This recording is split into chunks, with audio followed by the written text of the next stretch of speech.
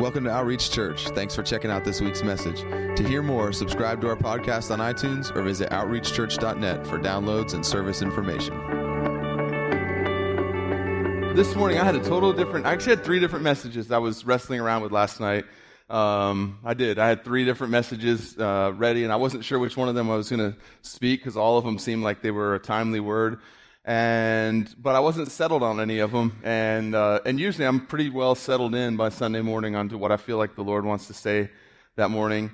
But I actually got here, and as I was driving here, and as I was here, I started thinking more and more about something my wife had said to me just the day before, or 2 days before, and I just started praying into that. I really felt like God was speaking about that, so I want to talk about that this morning because I really feel like, especially with what we've been talking about for the past 4 weeks, with just the idea of being family and knowing each other and giving each other access into our lives and speaking into each other's lives, that it was real fitting. So God, I just thank you this morning that you're speaking through me. God, that this is not my wisdom, my knowledge, God, that there's the breath of heaven on this word. And I thank you for that. God, I ask that our ears to be open to hear and our minds to understand and our hearts to receive. In Jesus' name, amen. So,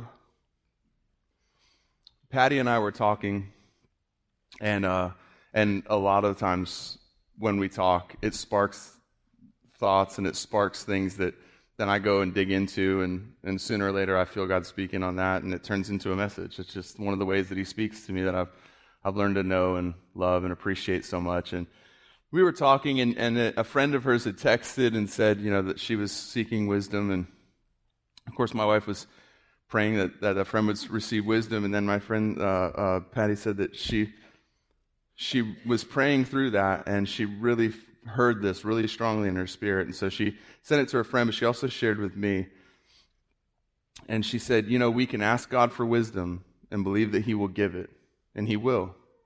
James says that. James says, if any of you lacks wisdom, let him ask of God, who gives liberally to all men, but when we ask, we must believe that we have what we ask for, right? And so we know that and believe that, and it's true. James says, if you ask and you believe, that He will give the wisdom that you're asking for. And Patty said, and that's true, and that's what we get to do.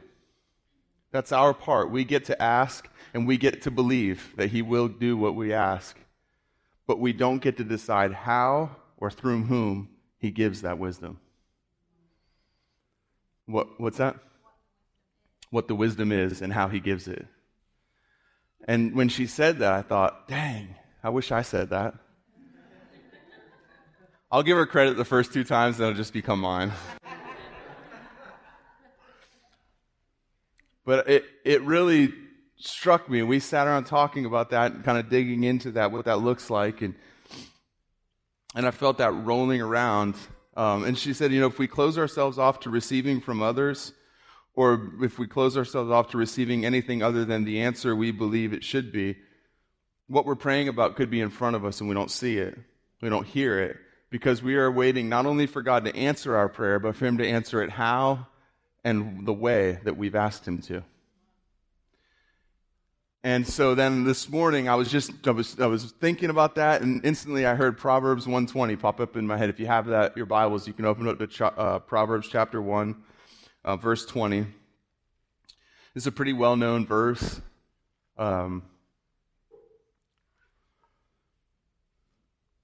It's written by Solomon, who was the wisest man who ever lived, right? Who was a man who actually asked God for wisdom. And in verse 20 of chapter 1, he says, wisdom shouts in the streets. She lifts her voice in the square. At the head of the noisy streets, she cries out. At the entrance of the gates in the city, she utters her sayings. How long, O naive ones, will you love being simple-minded? And scoffers delight themselves in scoffing, and fools hate knowledge. Turn to my reproof, behold, and I will pour my spirit out on you. I will make my words known to you. So here, Solomon's writing about wisdom, and he says, listen, wisdom is not this elusive thing, this ethereal thing that is just so unattainable. And he would know, I guess, better than anybody at that time, because he had been given more wisdom than any person has been given up to that point, or maybe at any time. is the wisest man who ever lived. I believe that all of us have access to all the wisdom that Solomon had access to now because we have the one who brings wisdom, the Spirit of truth living inside of us. We may not operate in the same level of wisdom, but we have access to the same level of wisdom. And really, a lot of that depends on us and how much we seek and knock and ask. Because Jesus said, everyone who seeks finds, and him who knocks it will be open, and the one who asks, to him it will be given.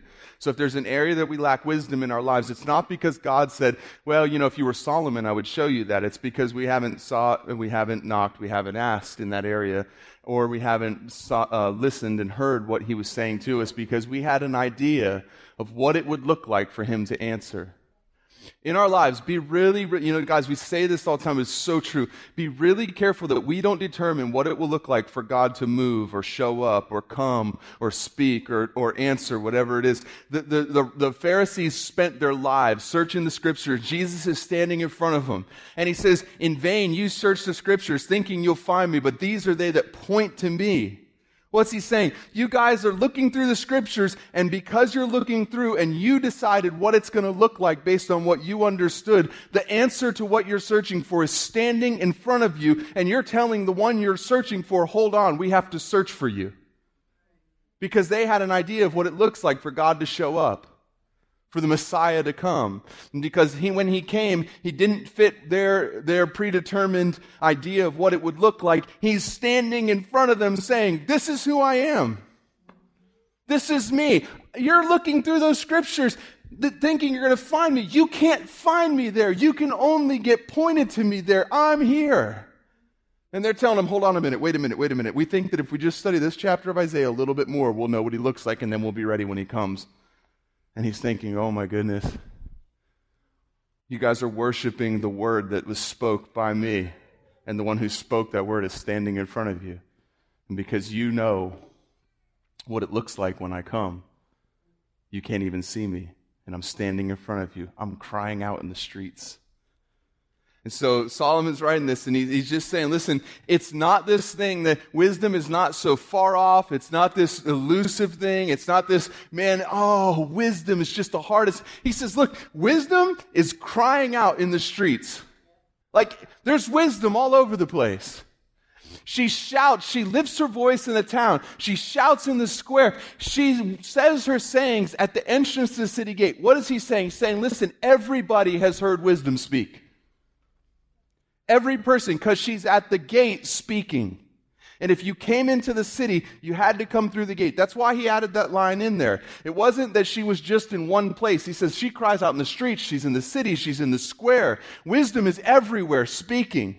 And oh, by the way, if you're in the city, you've heard wisdom speak because she sits at the gates and she utters her sayings at the gates, and there's no way you can enter the city without hearing wisdom speak.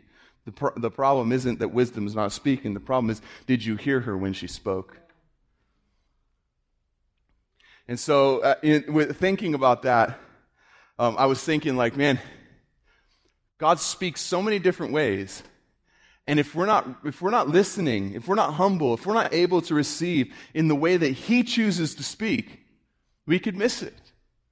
Wisdom could be screaming in the street, and we could miss it. Wisdom could be speaking to us as we come through the gate. We could miss it. She could be crying out in the square, and we could miss wisdom.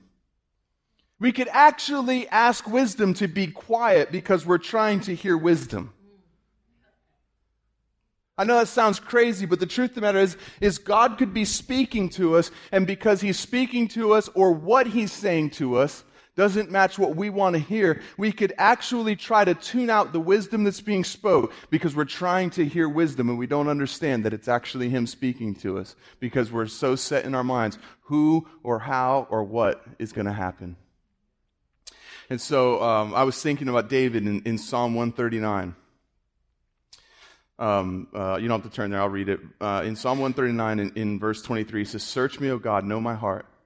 Try me and know my anxious thoughts, and see if there be any hurtful way in me, and lead me in the everlasting way." So this is David's prayer. He's before God, and he's saying, God, listen, if there's anything that I've done, if there's anything even in my heart, Whatever it is, search me and let me know. I don't want to miss it. I don't want to live my life naively thinking I have everything figured out and everything that I'm doing is right and there's nothing going on in me that you don't like. So search me. I give you permission, God.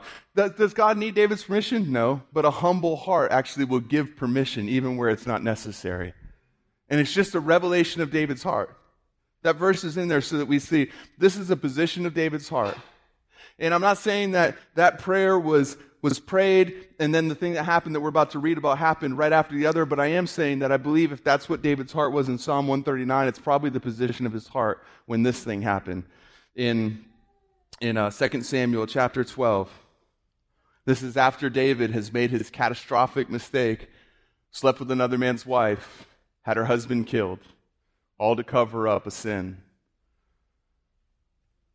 All to cover up his indiscretion. So he sleeps with a woman. The problem is her husband's a man of integrity. And the husband won't sleep with the wife until the battle is over. And David tries to lure him in. I mean, he tries. If you read this story, you realize how far and how silly and how crazy ideas people will hatch to try to cover up sin. He sleeps with this man's wife who he has no business sleeping with. And then he says, oh no, she's pregnant. Well, then we have to get her husband Uriah to sleep with her. Because if he will, then when a baby comes, back then it wasn't exactly a science how long it took for a baby to come. They were born premature, they were born late, and they didn't know exactly how long it took. But when the baby comes, then he'll assume it's his, and no one will ever know that I slept with his wife. The problem is that Uriah has made a vow that until the battle is over and the men that he fights alongside have returned home to their wives, he won't return home and sleep with his wife. In fact, he won't even sleep in the house with her to keep himself from doing the thing he said he wouldn't do. He has integrity.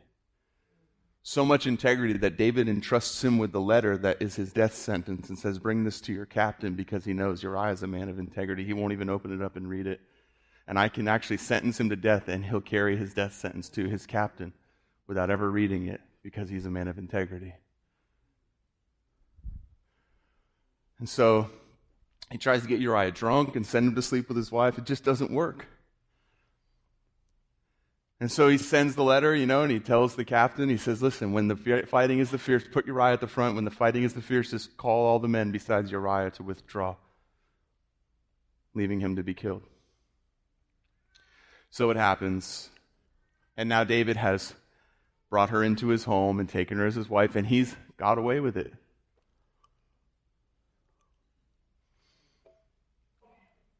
Then the Lord sent Nathan to David. And he came to him and said, there were two men in one city, the one rich and the other poor. The rich man had a great many flocks and herds, but the poor man had nothing except one little ewe lamb, which he bought and nourished. And it grew up together with him and his children. It would eat of his bread and drink of his cup and lie in his bosom, and was like a daughter to him. Now a traveler came to the rich man, and he was unwilling to take from his own flock or his own herd to prepare for the wayfarer who had come to him. Rather, he took the poor man's ewe lamb and prepared it for the man who had come to him. Then David's anger burned greatly against the man. And he said to Nathan, as the Lord lives, surely the man who has done this deserves to die. He must make restitution for the lamb fourfold because he did this thing and had no compassion. And then, of course, comes the famous response of Nathan. King David, that man is you.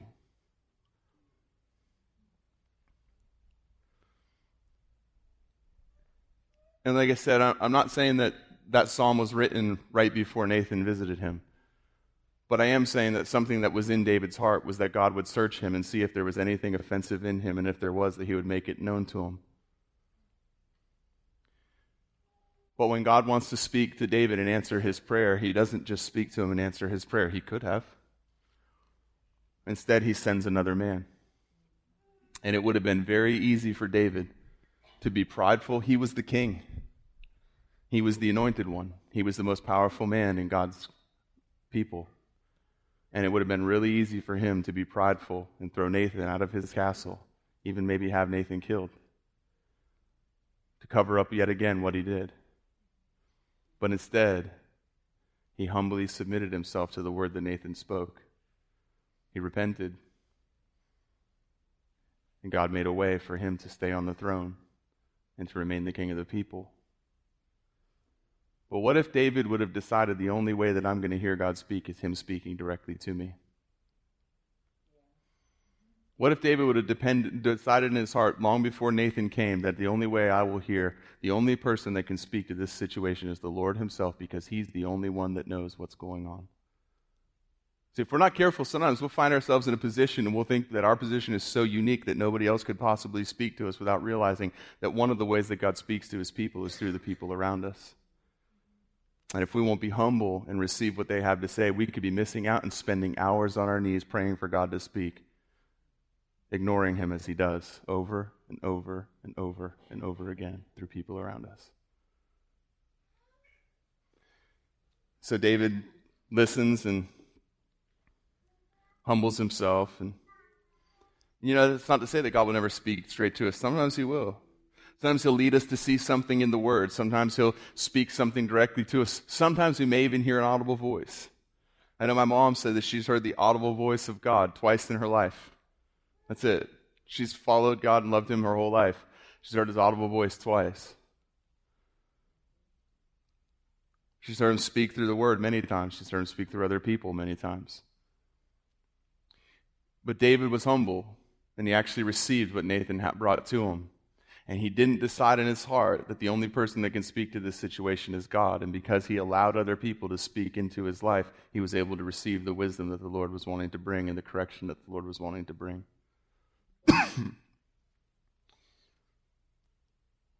Sometimes he speaks in really, really drastic ways, right? So Numbers chapter 22, verse 22. Balaam's not doing what is right in the sight of the Lord. It says, but God was angry because he was going, and the angel of the Lord took his stand in the way as an adversary against him. Now he was riding on his donkey, and his 2 servants were with him. When the donkey saw the angel of the Lord standing in the way with his drawn sword in his hand, the donkey turned off from the way and went into the field. But Balaam struck the donkey to turn her back into the way. Then the angel of the Lord stood in the narrow path of the vineyards, with a wall on his side and a wall on this side and a wall on that side. When the donkey saw the angel of the Lord, she pressed herself to the wall and pressed Balaam's foot against the wall, so he struck her again. The angel of the Lord went further and stood in a narrow place where there was no way to turn to the right hand or the left. When the donkey saw the angel of the Lord, she lay down under Balaam. So Balaam was angry and struck the donkey with his stick. And the Lord opened the mouth of the donkey and said to Balaam, what have I done to you? Did you have struck me these 3 times? Then Balaam said to the donkey, because you have made a mockery of me. If there had been a sword in my hand, I would have killed you by now. The donkey said to Balaam, am I not your donkey, on which you have ridden all your life to this day? Have I ever been accustomed to do so to you? And he said, no. Then the Lord opened the eyes of Balaam, and he saw the angel of the Lord standing in the way with his drawn sword in his hand, and he bowed all the way to the ground. So there's a few things that God was showing me in this, and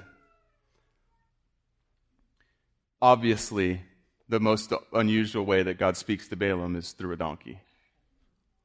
I mean, I think if a donkey speaks, most of us in here would realize something's going on. Right?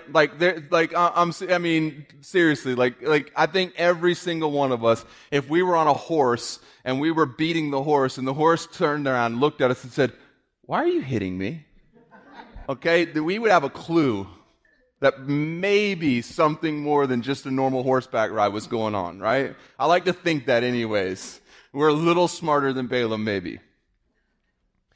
But don't discount the fact that God actually spoke. It says the Lord opened the donkey's mouth and he spoke to him. Let that wreck your idea of the way that God can speak to me. Just allow that to stretch your box of theology that says this is the way that God speaks. Because you have to include a donkey. And once you've gone there, you're out there in crazy land where anything else doesn't seem that strange anymore. Right? I honestly believe that these stories are in there just to stretch our theology just a little bit, just to stretch our parameters, just to stretch our ideas of what it looks like for God to speak, so that we don't discount when he comes to us and speaks to us in a way that we have never heard. Listen, if you've never heard of God speaking to somebody else, it doesn't mean that he's not speaking to you that way. Now, if that's the only way he ever speaks to you, you probably should question it.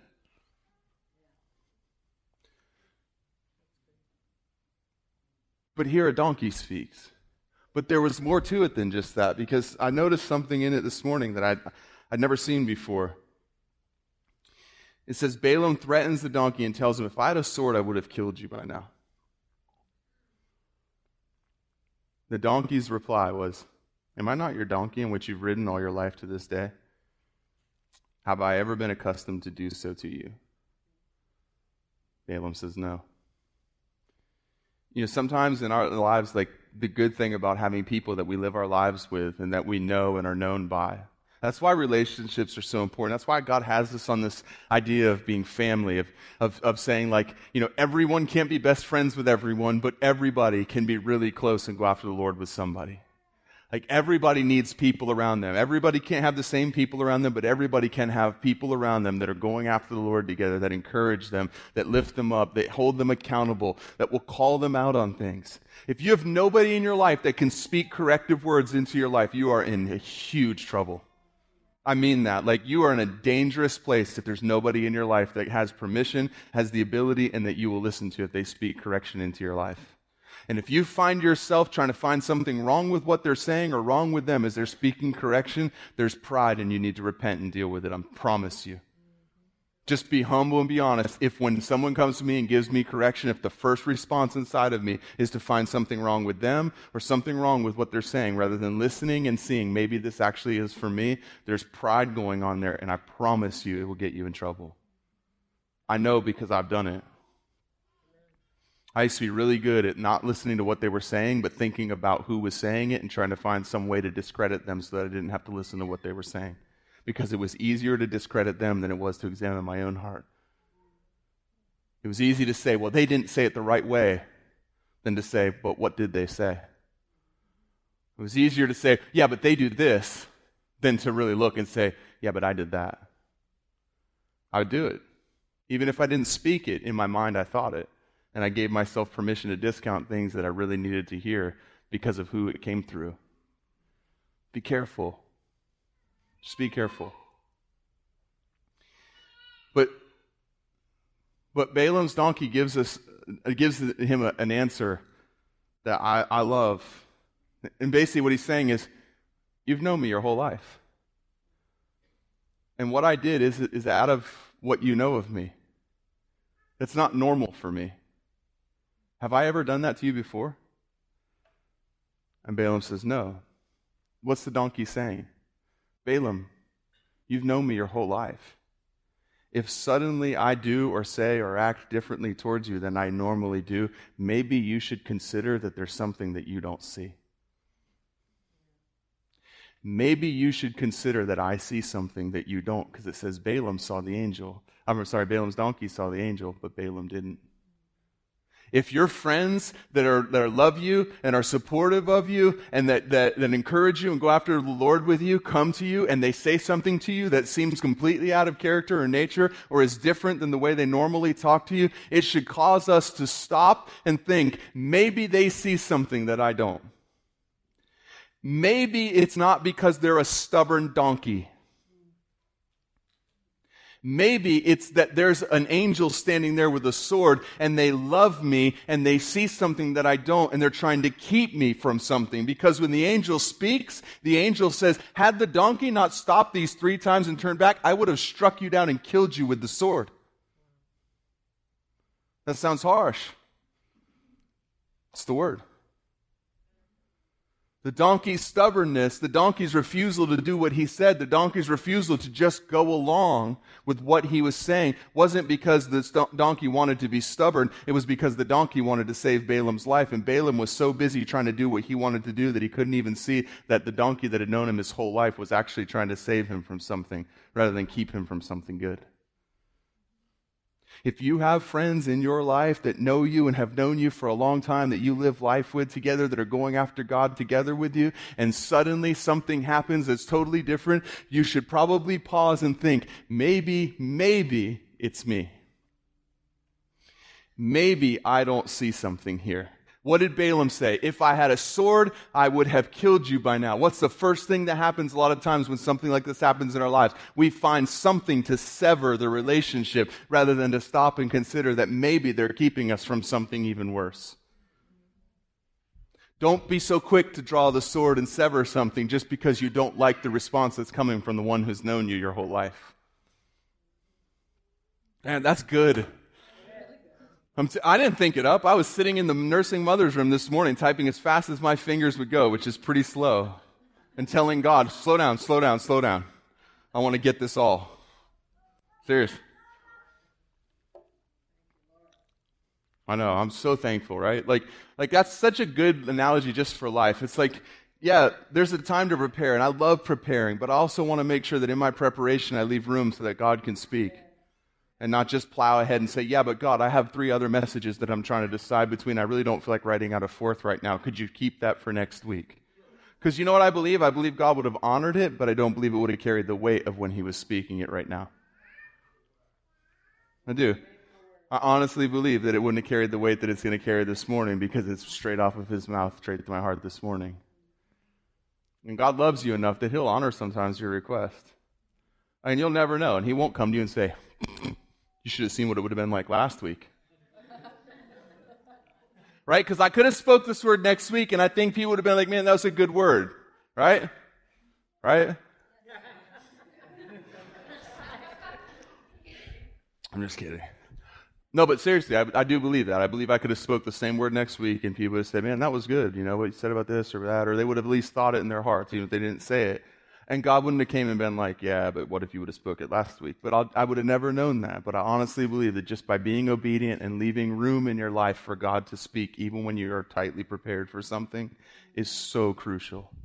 So critical. It's not just for pastors either. It's for all of us.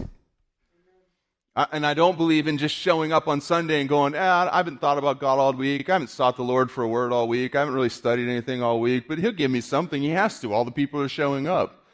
I don't believe in that either. I believe God loves and honors our preparation, but I also believe that it's because you come prepared. It's because the worship team comes prepared that when God tells them to play another song, they can go into it and play exactly what God's saying in the moment because they're not just up there winging it.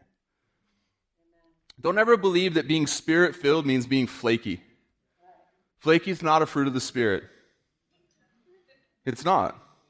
We should be the most reliable people on the face of this earth, because if anybody's yes means yes, it should be ours. And if anyone's no means no, it should be ours. And people should understand that if we say something, we mean it, and I don't have to question or think about it. Not if we say something, well, they might, but you know, they're kind of those charismatics. You just never know what's going to happen. You guys, that is a lie. The Holy Spirit is just as involved in your preparation as he is in your doing. It's not like he stands over there the whole time that you're preparing saying, I don't have anything to do with this, but I'm going to wreck their plans once they start. Every now and then he'll come and wreck your plans. That's an awesome thing. But he can be just as part of the preparation as he is the part of the wrecking the plans. And if we label him as one or the other and we think it's religious to not ever be flaky, something's wrong. Yeah. That's God. He's saying, move on to the next point. You don't have that much time, Roy. You got to be open to how he speaks, right? He can talk through a donkey. He can speak through a cell phone. No, but listen, seriously. Sometimes friends see things that we don't. Sometimes there's an angel with a flaming sword, and all we're thinking is, I got to get over there. And the angel's standing there with a flaming sword, and we don't see it. Because listen, until Balaam humbles himself and listens to the donkey, he doesn't see it. Because when he answers he actually humbles himself to speak to the donkey. He does. He risks looking crazy, feeling crazy, right? A conversation with a donkey could have that effect on you. You could feel crazy. Sometimes I feel crazy praying all day to a God I don't see. I'm just being honest. Like, I know he's real, I know he's there, but sometimes I think, man, if someone followed me around and listened to me, they would lock me up. Because I have a constant, ongoing conversation going with this God that I can't see, and neither could they. But I know he's real. So he says, no. What is Balaam doing? He's saying, you know what? You're right. You have known me my whole life. You've served me my whole life. You've gone wherever I said to go. You've done whatever I've said to do. You've never done something like this before. You're right. No, you haven't. It says, then the Lord opened the eyes of Balaam, and he saw the angel of the Lord standing in the way with a drawn sword in his hand, and he bowed all the way to the ground. The angel of the Lord said to him, "Why have you struck your donkey 3 times? Behold, I have come out as an adversary because your way was contrary to me." When did he see what was standing in front of him? When he humbled himself and received what the friend who had known him his whole life was speaking to him. Sometimes there's things in our lives that we can't see until we'll actually humble ourselves and receive something from somebody else. And then the Lord could have opened his eyes at any time. Think about it. Like, he could have opened Balaam's eyes before the donkey even spoke so that he didn't have to go through that with the donkey, but he didn't. He didn't open his eyes to see the truth until he actually humbled himself and replied to a donkey. Something that was beneath him. I think he used the donkey to let you know, if I can use a donkey, a beast of burden, that's purpose in life is only to serve people, to actually speak and see things that a man doesn't see, I can use anybody. Believe me, if he can show a donkey something, he can show the people around you something. And being humble and able to receive is what opens our eyes often, to be able to see the thing that's standing in front of us. Because he could have stood there beating that donkey until the donkey died, and he wouldn't have seen it until he actually humbled himself and considered that maybe the donkey knows something that I don't. And also, this is another example of, just a side note real quick, of the whole angelic thing. Like, we have this idea that, we tell angels what to do, like, go get them, angels, and stuff like that. And as long as we're speaking what God wants and we're doing what's in God's will, I believe the angels are with us and that, they're for us. But remember when Joshua crossed the river, he sees an angel standing with a foot on either side of it, and he says, Whose side are you on? Are you for us or against us? He says, neither. I'm on the side of the Lord. In other words, you decide whose side I'm on by your decision. Now, if you're going to go and do what the Lord says, I'll be with you. But if not, I'll be against you. They do the will of the Lord. What did the angel say to him, to Balaam? He said, I came out as an adversary because your way was contrary to me. Why was it contrary to me? Because they only do the will of the Lord. So yeah, you can expect angelic help and angelic protection and all that stuff as long as you're submitted and following the way of the Lord. But if you're going against the way of the Lord, there actually could be an angel that's opposing you. And thank God we live in a covenant of grace, because he told Balaam, I was going to kill you. Literally. He said, I would have struck you down had your donkey not stopped and turned those 3 times. I had a sword and I would have struck you down and killed you. Let that stretch your theological box a little bit. I sing because you are good. You know what I mean? Like, he's good. I know, I could sing.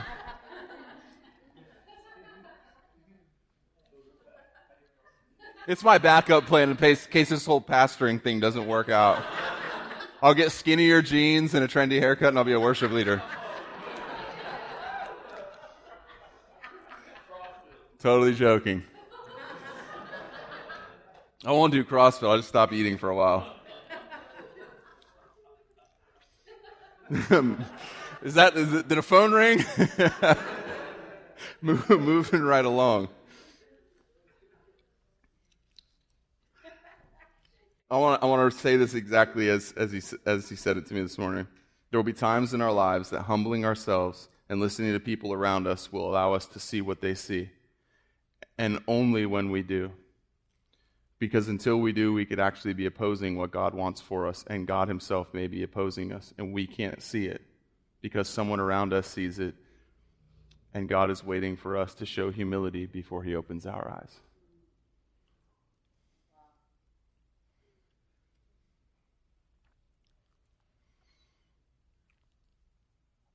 I'm just going to close up with this.